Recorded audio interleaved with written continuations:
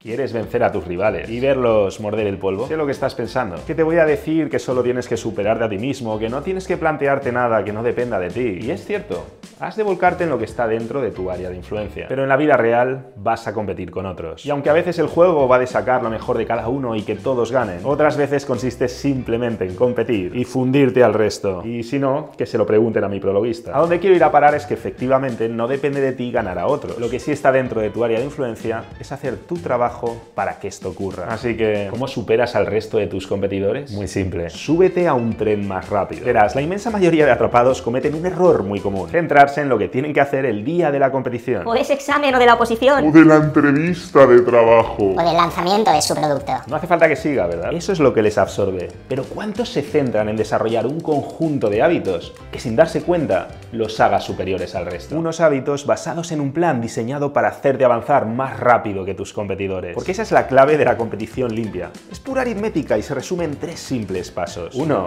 Analiza el plan y los hábitos de tus competidores. 2. Diseña un plan que se traduzca en una serie de hábitos que de seguirlos te garantice que vas a progresar más que el resto. Y 3. Asegúrate de que sigues el plan al pie de la letra, incorporando los nuevos hábitos que este te marque. Y como resulta que los hábitos cuestan mucho de establecer, pero muy poco de mantener, una vez los has desarrollado, puedes relajarte y dejarte llevar por ellos. O sea, es como subirte a un tren y disfrutar del paisaje mientras te acercas a tu destino. Y tu experiencia y la de tus rivales será prácticamente la misma, con la única salvedad de que mientras ellos viajan en un tren lento y convencional, tú viajas en AVE, el tren de alta velocidad. ¿Entiendes por qué lo llamamos subirte a un tren más rápido? Así que ya sabes, en lugar de centrarte, como hacen todos, en superar a tus rivales el día de la competición, enfócate en cultivar unos hábitos superiores que te hagan estar por encima de ellos dicho día, de manera inevitable. Por cierto, cuando hablamos de ganar no en un aspecto concreto, sino en la competición de la vida en su conjunto, ¿sabes cuál es mi tren favorito?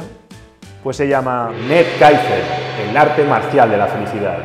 Kaizen es la vía de la optimización humana total y se basa en 3 áreas clave: la salud extrema, las dinámicas sociales y la psicología del éxito. Ya tienes tu canal para cada una. ¿A qué esperas? Suscríbete.